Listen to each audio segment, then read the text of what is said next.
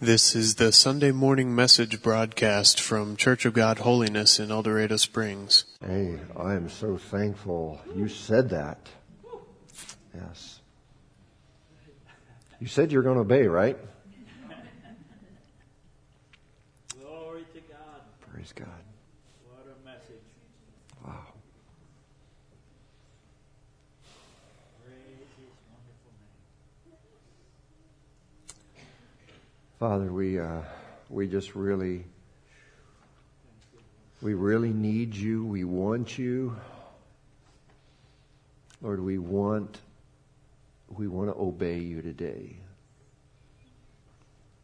What I have to say isn't worth sticking around for, but your word is worth sticking around for. And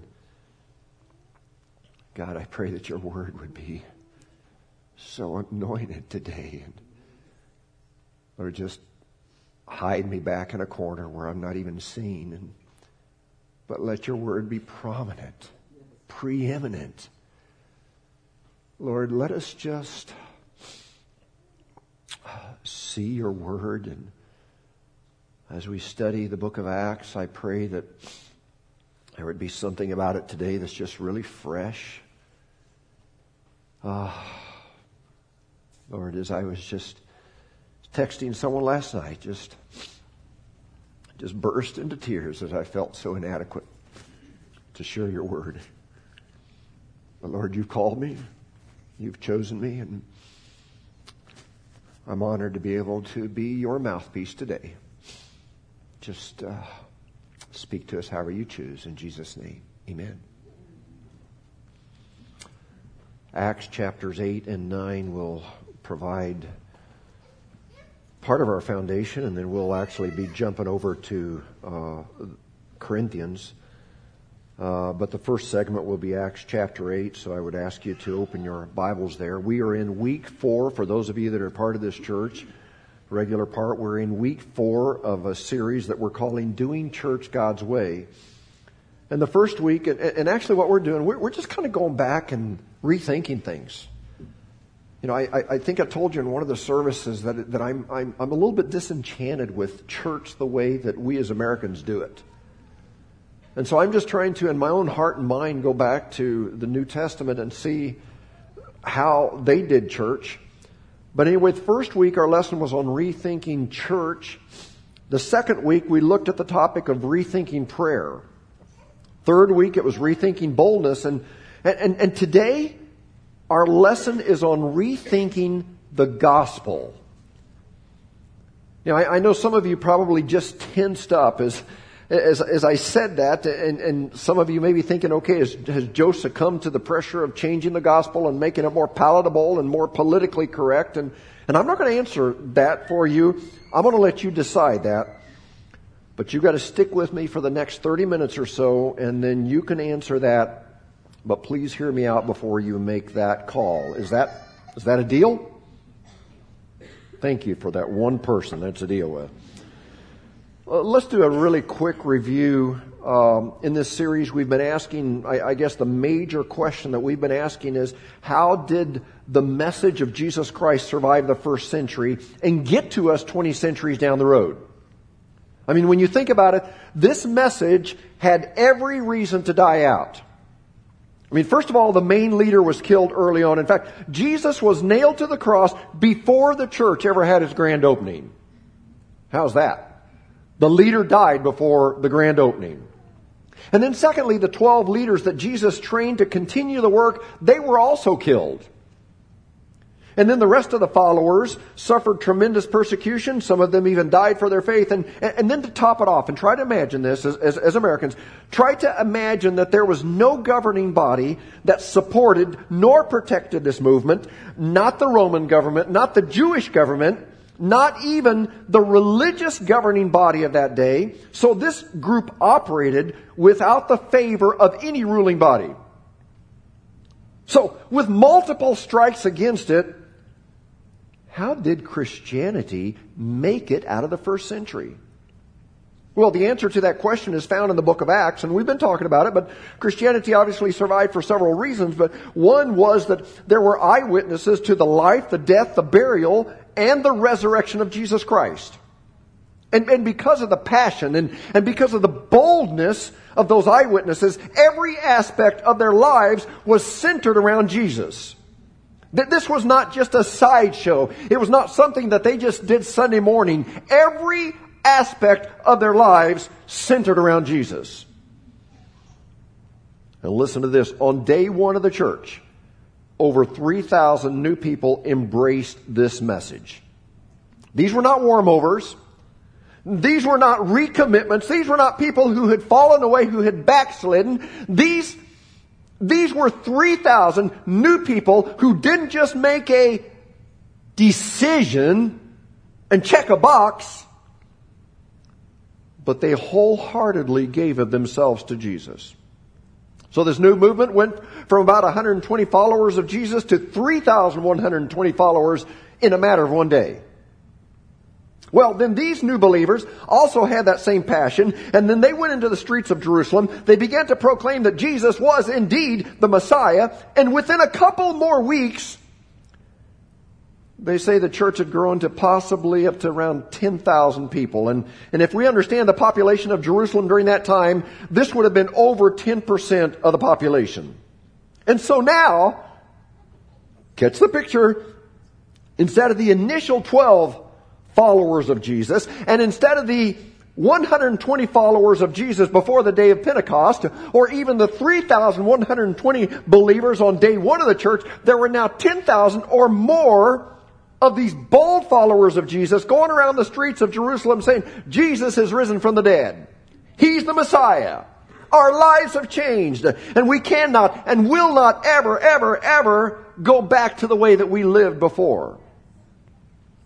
Well, as you can imagine, without any governmental protection, persecution began to break out. And where we left off in our last lesson, the religious leaders had dragged the apostles in before the Sanhedrin, and they were warned to stop talking about the name of Jesus. And to make their point, Luke tells us in the book of Acts that these men were flogged with a cat of 9 tails, and which means they were probably beaten to maybe within an inch of their lives. And remember their reaction after they had been beaten?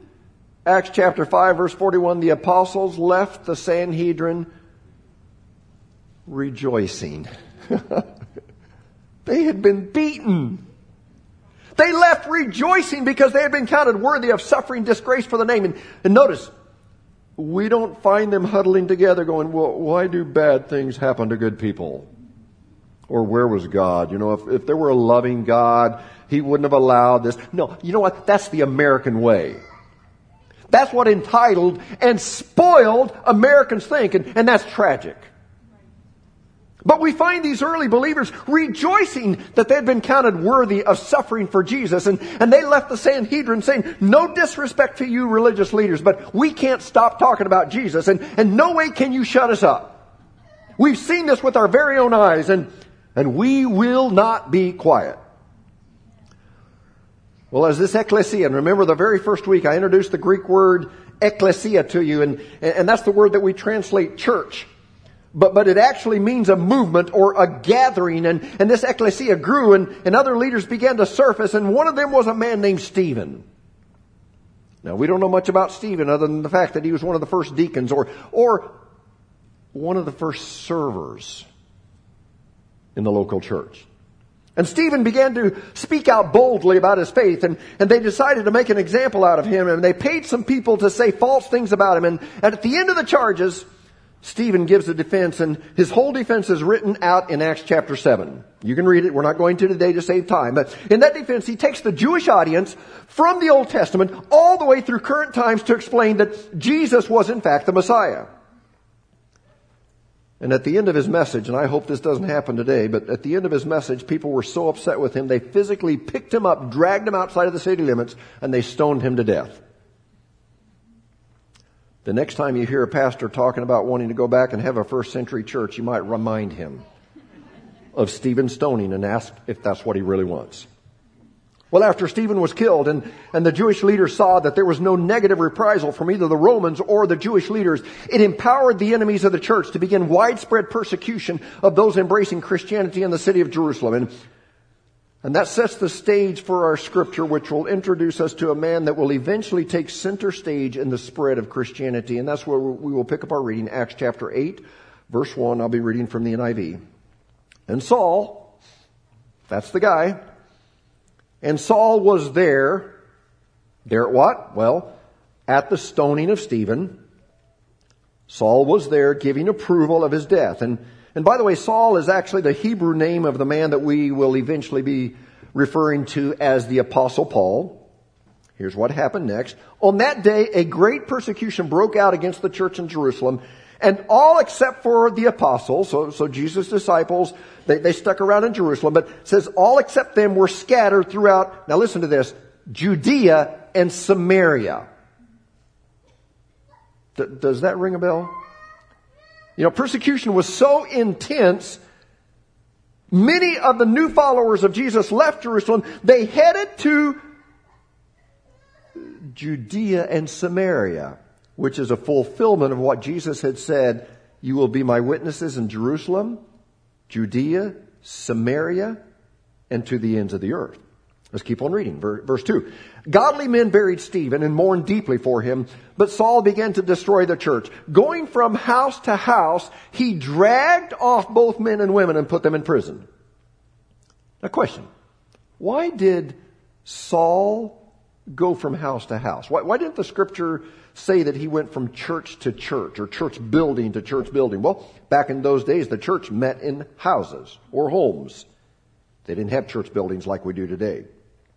So basically what was going on is Saul began to put on a full court press. And his goal and his mission, and of course the whole time, he was thinking that he was serving God, but his goal was to stamp out those who were following Jesus. Well, Luke tells us that for 3 years, Saul persecuted the church. He arrested Christians. He threw them in jail. In fact, many of them were put to death. But what's so interesting, and we need to just capture this concept here, is that while he was persecuting the church continued to spread. Basically, it's like what happens. I don't know if you've ever been out and you've seen an ant hill. You kick it over, what happens? The ants scatter. That's basically what was going on. Saul would find a group of Christians and basically kick it over, start persecuting them, and the Christians would scatter. He would go find another group of Christians and kick over the anthill, and they would scatter. And this was important because this drove the message of Jesus outside of Palestine. Well, at the end of 3 years of unchecked persecution, something fascinating happened. We're going to move on to Acts chapter 9 here. Verse 1. Meanwhile, Saul was still breathing out murderous threats against the Lord's disciples. He went to the high priest and asked him for letters to the synagogues in Damascus. So Saul said to the high priest, I would like your authority, I would like your blessing to continue arresting Christians, but now I'd like to expand this operation to Damascus. Asking for letters to the synagogues in Damascus so that if he found any there who belonged to the way. Let me just stop here a second. At this point in history, Christians were not called Christians. And there wasn't a church in terms of an establishment like we think of church. It was still a gathering, an assembly. Remember, ecclesia.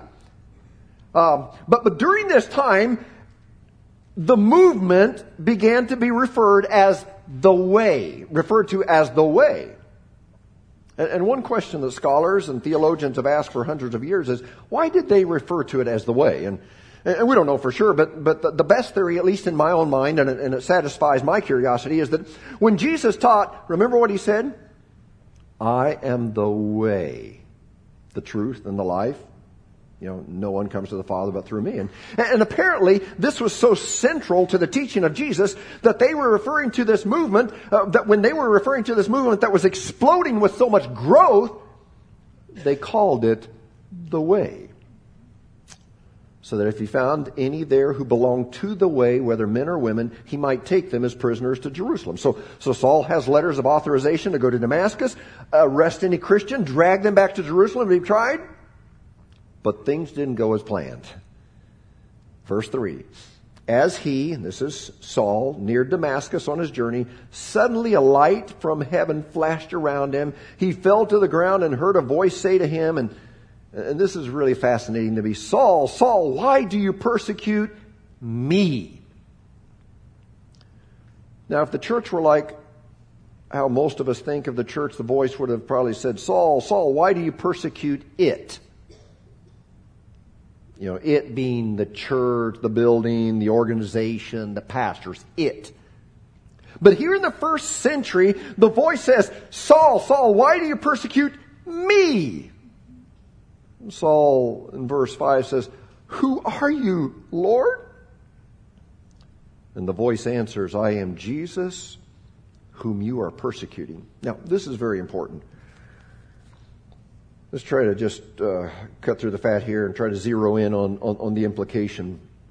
Jesus was basically saying, what you do to my people, you're really doing to me. I mean, the persecution you are inflicting on my followers, you're doing that to me. Let's pause and just think about this truth for a moment. Are you listening? We, the church, are representatives of Jesus on the earth. Amen? You got that? Not individually. We're not that good. But collectively, as a body, we are the hands, we're the feet, we're the mouthpiece of Jesus. And so here's the point I want to make. When we do good to someone, whether it's someone in church or even if it's the meth addict or the alcoholic or the jerk at work, when we do good, we are essentially doing good to Jesus.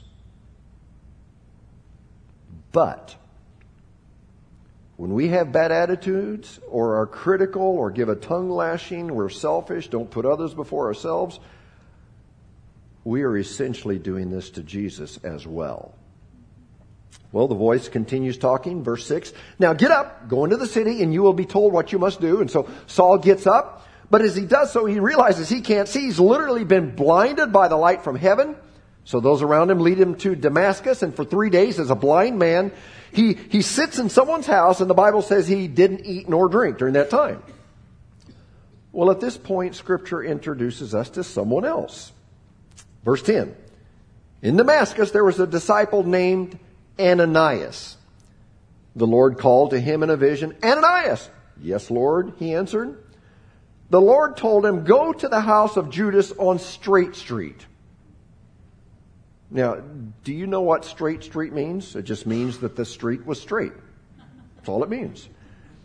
That's the way they described it. Go to Straight Street and ask for a man from Tarsus named Saul, for he is praying. Now I'm sure that Ananias is thinking, Saul of Tarsus, Saul of Tarsus, Saul of... Oh, that name rings a bell. And so he said in verse 13, Lord, I've heard many reports about this man and all the harm he's done to your holy people in Jerusalem. And he has come here with authority from the chief priest to arrest all who call on your name. And in other words, Lord, I've heard of this guy. I don't trust him. He's up to no good.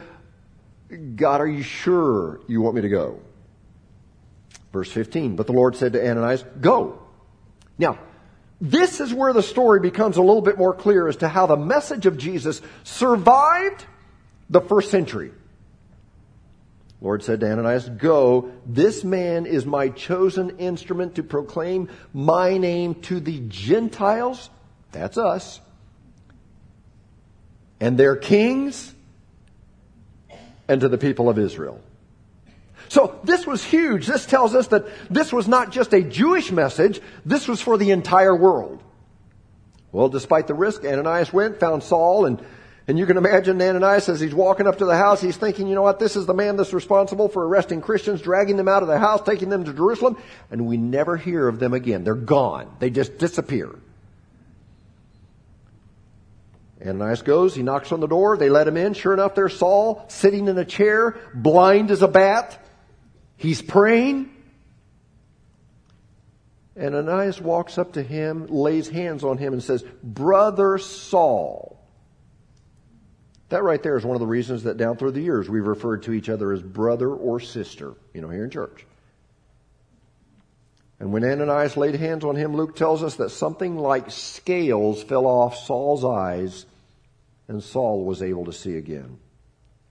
And Ananias began to explain that to Saul that God had given him a unique mission, and even though he would suffer greatly, yet this mission would take the message of Jesus to the entire known world. In verse 19, Saul spent several days with the disciples in Damascus, and I can just imagine that he's there at that house, that every little bit the door would open a little bit and followers of Jesus would come and peek in.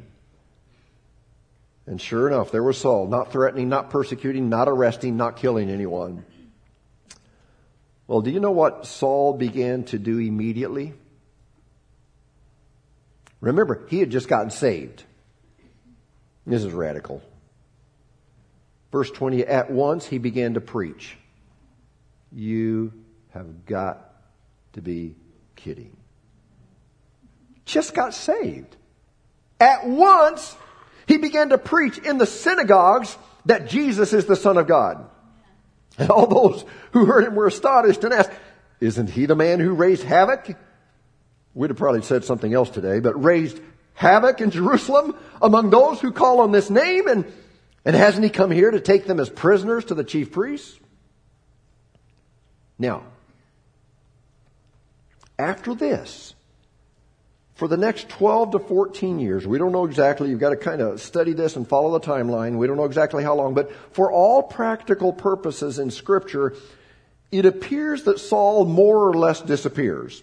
You know, he shows up here and there. For example, in the book of Galatians, we read where Saul spent 2 weeks with Peter just kind of absorbing the teachings of Christ, and then we know that he spent some time with James, the brother of Jesus, and then he went to Jerusalem at least on 2 different occasions. But it seems like during the next 12 to 14 years, Saul was being nurtured and discipled in the Lord in the background.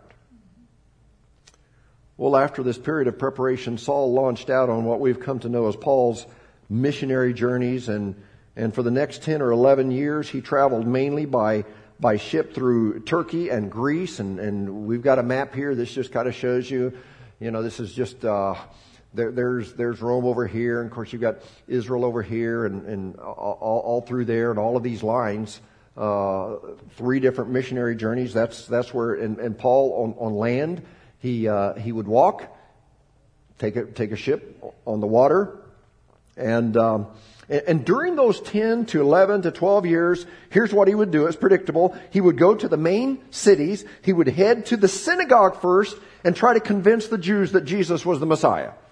That was his first stop.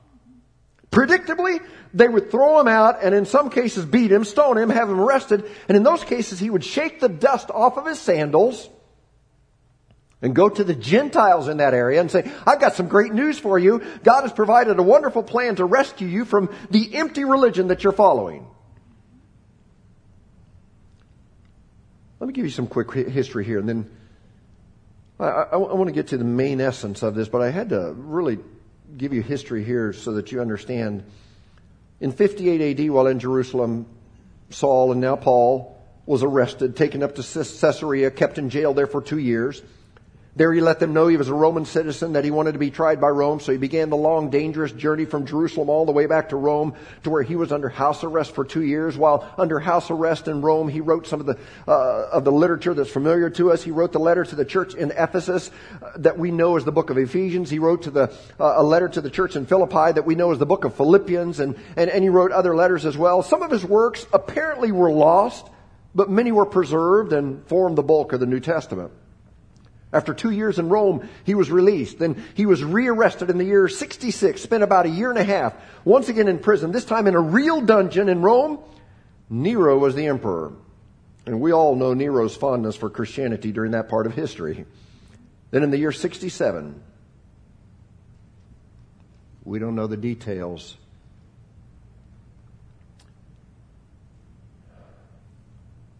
but probably early one morning, Paul's prison doors were opened.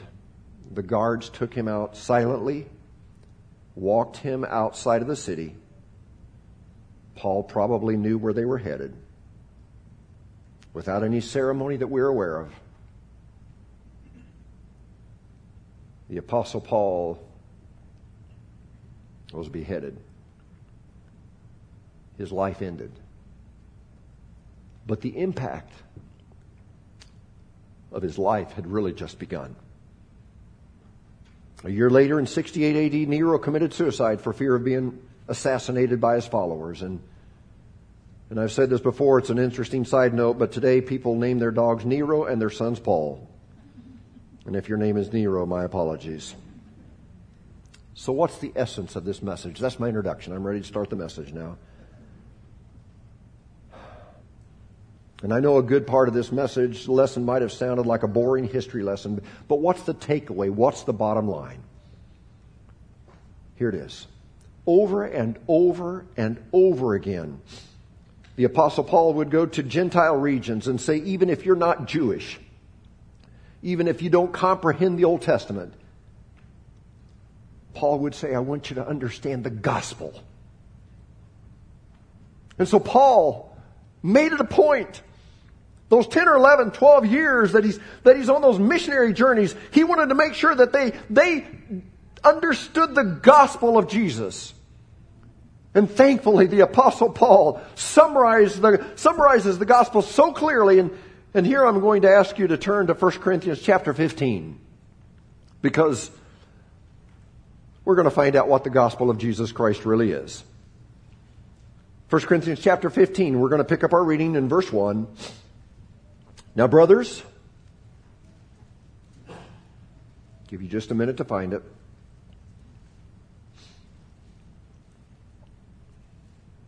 Brothers, I want to remind you of the gospel I preached to you. Gets that word, gospel. Which you received and on which you have taken your stand. And listen, by this gospel you are saved. If you hold firmly to the word I preached to you, otherwise you've believed in vain. And so, Paul is saying, okay, I preached the gospel to you, and by this gospel you are saved if you hang on to it. And then in the next couple of verses, Paul defines for us what is the gospel. Verse 3. For what I received, and that's what he received from God and during those that mentored him during the time of preparation for ministry. What I received, I passed on to you as of first importance. So, right here he's saying as of first importance, this is what you would call the essentials. If you forget everything else, don't forget this. He's saying this is of first importance. This is the gospel. Verse 3. For what I received, I passed on to you as of first importance. And so here's the gospel. That Christ died for our sins according to the Scriptures. That He was buried. That He was raised on the third day according to the Scriptures. And that He appeared. That's the gospel. And we're going to come back to that in just a moment and talk about that quite a bit more. But let me finish reading this segment of verses. And you know, he says that he appeared, and then he mentions some of the ones that Jesus appeared to. Cephas. Who was Cephas? Peter. And then to the 12, that'd be the 12 disciples. Verse 6 after that, he appeared, and catch this, to more than 500 of the brothers and sisters at the same time. So what did Paul say was of first importance? Here it is. Christ died for our sins. He was buried. He was raised on the third day. And then He appeared to a bunch of people. And by the way, this was written probably in the early 50s, maybe 55 AD, 20 to 25 years or so after the resurrection. And Paul was saying, you know, the resurrection. And yeah, it's tough for us to wrap our minds around the resurrection. But he was telling the people that there were multiple people that saw Jesus after the resurrection. In fact, 500 people at one time who saw the resurrected Jesus. You know, sometimes you hear people say, well, I had a vision. Well, how many? One person. You know, this was nothing like that. This was where Jesus appeared to a bunch of people, over 500 at one time. And I think Paul was implying, hey, if you want to get yourself a boat ticket and go back to Jerusalem, even though he said, yes, some had fallen asleep. In other words, some had died. But after 20 to 25 years, there were still plenty of people alive who saw Jesus after His death and resurrection. Verse 7, then he appeared to James, then to all of the apostles, and then Paul brings it down to his personal ministry, and last of all, he appeared to me also. As to one abnormally born, for I am the least of the apostles, and do not even deserve to be called an apostle. And I mean, why would Paul call himself the least? In terms of prominence, in the New Testament, he was one of the greatest. Well, the answer is, last part of verse 9, because I persecuted the church of God. He says, I'm the least because I persecuted the church. Verse 10, but by the grace of God, I am what I am, and His grace to me was not without effect. And so he's saying to the Corinthians, and I don't know why God chose me to bring this message to you. Of all the people that should have been chosen to plant these churches, I'm the least, but God chose me by His grace. And I've got news for you. God chose you by His grace. We're the least of the least. God chose us. So, for those of us who aren't Jews by birth, I think that's probably most of us or all of us. For those of us who weren't raised to look for a Messiah, it's all of us. For those of us who weren't well versed in Scripture, and that takes in a bunch of us as well, Paul defines the gospel in 4 concise statements that we read. He said, Christ died for our sins, He was buried, He was raised, and He appeared. That's the simplicity of the gospel. Christ died for our sins, He was buried, He was raised, and He appeared. In fact, can we just say it together? On the count of 3, let's all say it together. 1, 2, 3. Christ died for our sins. He was buried, He was raised, and He appeared. Do it again. 1, 2, 3. Christ died for our sins. He was buried, He was raised, and He appeared. You know, Paul didn't say, well now, today we're going to talk about the days of creation, and I'm going to convince you that they were 7 literal days, or they weren't 7 literal days, or he didn't say, well, we're going to spend some time talking today just about what happened to the dinosaurs. Or let's try to figure out how many angels can dance on the head of a pin. Or let's take a session and find out what kind of music pleases God more. Would it be hymns or contemporary music? Or, let's discuss the political situation today. Or let's discuss Revelation where there are all kinds of horses and fire and... No. And there's a place to study some of that. But Paul was saying to these Gentiles that were just like us because we're Gentiles, he was saying, don't forget the basics. Yes, you probably had a lot of questions about Christianity. And yes, bad things happen to good people. And yes, good things happen to bad people. And yes, you may not fully understand certain scriptures, but here's the irreducible minimum. Here is the part you can't ever lose sight of. Christ died for your sins. He was buried. He was raised from the dead. And He appeared to a whole bunch of people. He was saying, don't forget that.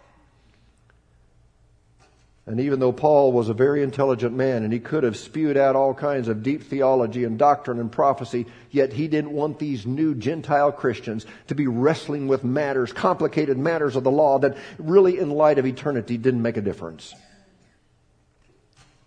And frankly, I think that sometimes we confuse the gospel. I think we spend sometimes more time on incidentals than fundamentals. We've made the gospel a bunch of do's and a bunch of don'ts. And sometimes we've even reduced the gospel down to a moral code. We've reduced the gospel down to a political viewpoint. We've convoluted. We've confused the bottom line. And that's why today I wanted us to rethink the gospel. What is the gospel? And thankfully, the Apostle Paul put it in terminology that we can all understand. And again, if it's in the Word, it's important. We need to study all of the Word. But don't forget that the gospel, according to what Paul says, the gospel of Christ is that Christ died for our sins. He was buried. He was raised from the dead, and then He appeared. That's the starting point. That's the stopping point. And just as a side note, did you notice that Paul, in this definition of the gospel, didn't say anything about baptism, even though that's biblical. You notice he didn't define the gospel as going to church every Sunday, even though you need to do that. He didn't define the gospel as being a good law-abiding citizen. He didn't define the gospel as paying your tithe. And again, those things are important.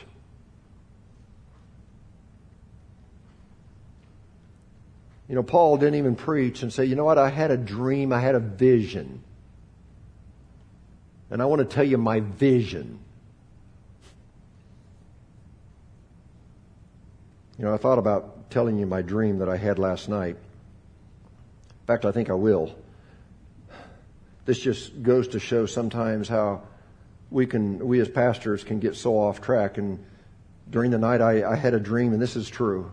I had a dream that a snake dropped out of the ceiling and landed in my hair, and it was in my hair. That was my dream. I just thought I'd share that with you.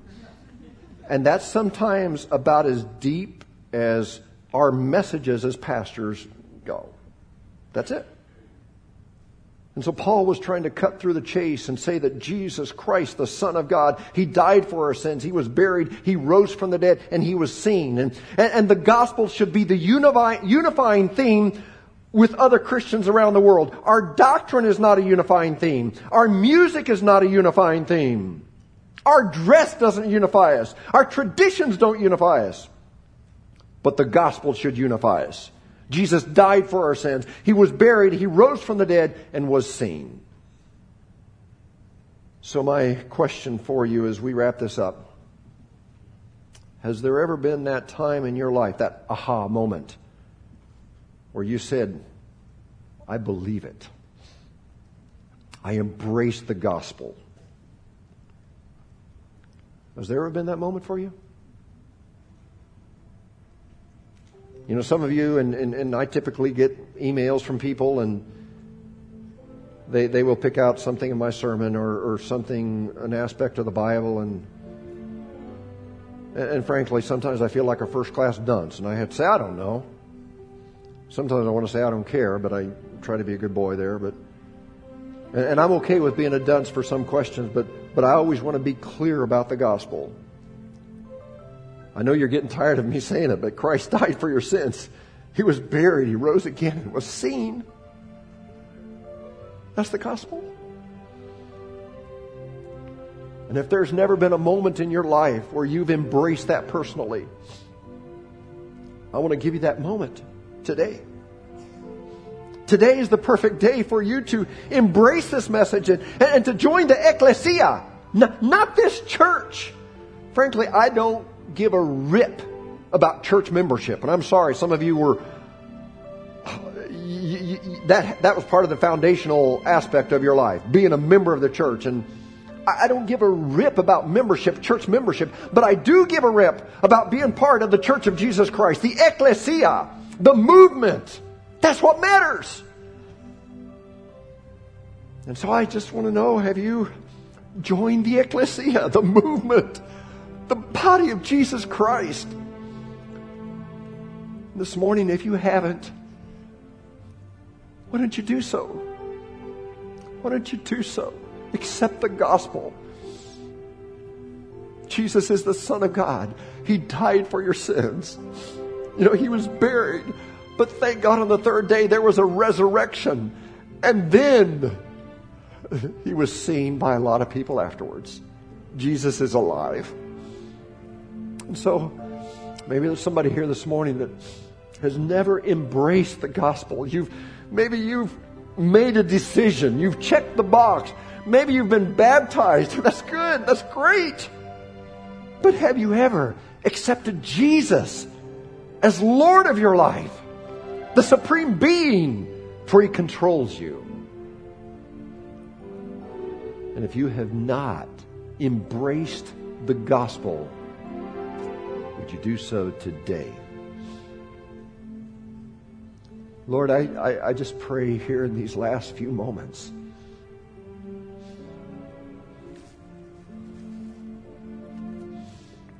Lord, we just lift up these people. Lord, I realize that most of us as Gentiles, we have come to know You. But Lord, here in in America where it's so comfortable, and Lord, we've become all-inclusive just to be a good person, and if we say a little prayer once in a while, we think that that's it. And God, I pray that you would just kind of cut through just some of those pre-existing maybe excuses that we have, that we hold on to. Lord, if there's somebody here that hasn't truly confessed Jesus as Savior of their life, I pray that today they would do so. God, don't let there be anybody lost from this church. Lord, I pray that there would be some people with honesty and with courage to do what's right.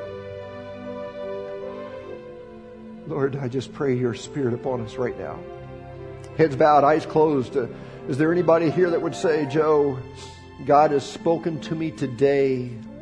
I need your prayer. Would you just lift your hand, raise your hand? Thank you. I see your hand. I see your hand.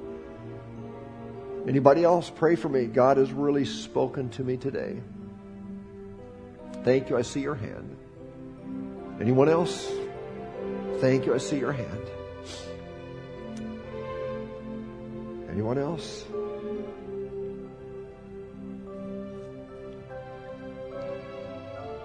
I want to ask you to stand, and we're not going to take long. I really don't feel a pull to just beg and plead. But is there someone here that you would like to come? Maybe you've strayed away from God and you need to get closer to the fire, and you need to just confess your apathy, unconcern. Is there anybody like that? You want to come and you want to kneel, and maybe there's someone here for the first time. You have never, ever embraced the gospel and you want to do so. We'd love to pray with you. We don't embarrass you. You don't have to say anything. You don't confess your sins to me. You confess them to Jesus. Anyone before we wrap things up and go home?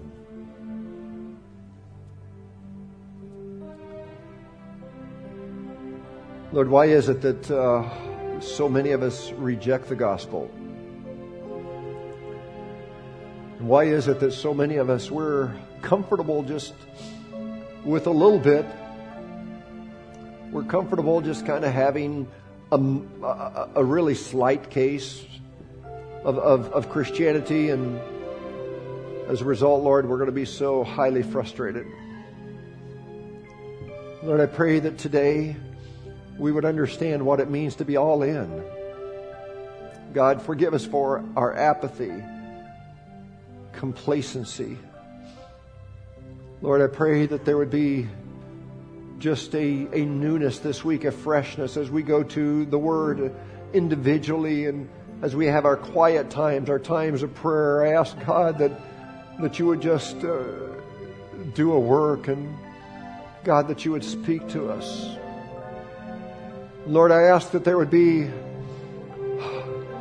just a desire to share this with others, and we wouldn't just be content to keep it here inside these four walls, but we wouldn't just be content to keep it inside our heart, but Lord, we would just share it. And so as we go from here, Father, give us boldness. Give us boldness to speak passionately about Jesus, what He's done for us. Lord, I pray that you would give us a life of prayer.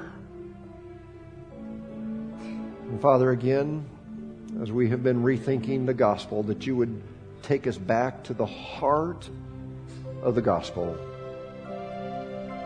Thank you, Jesus.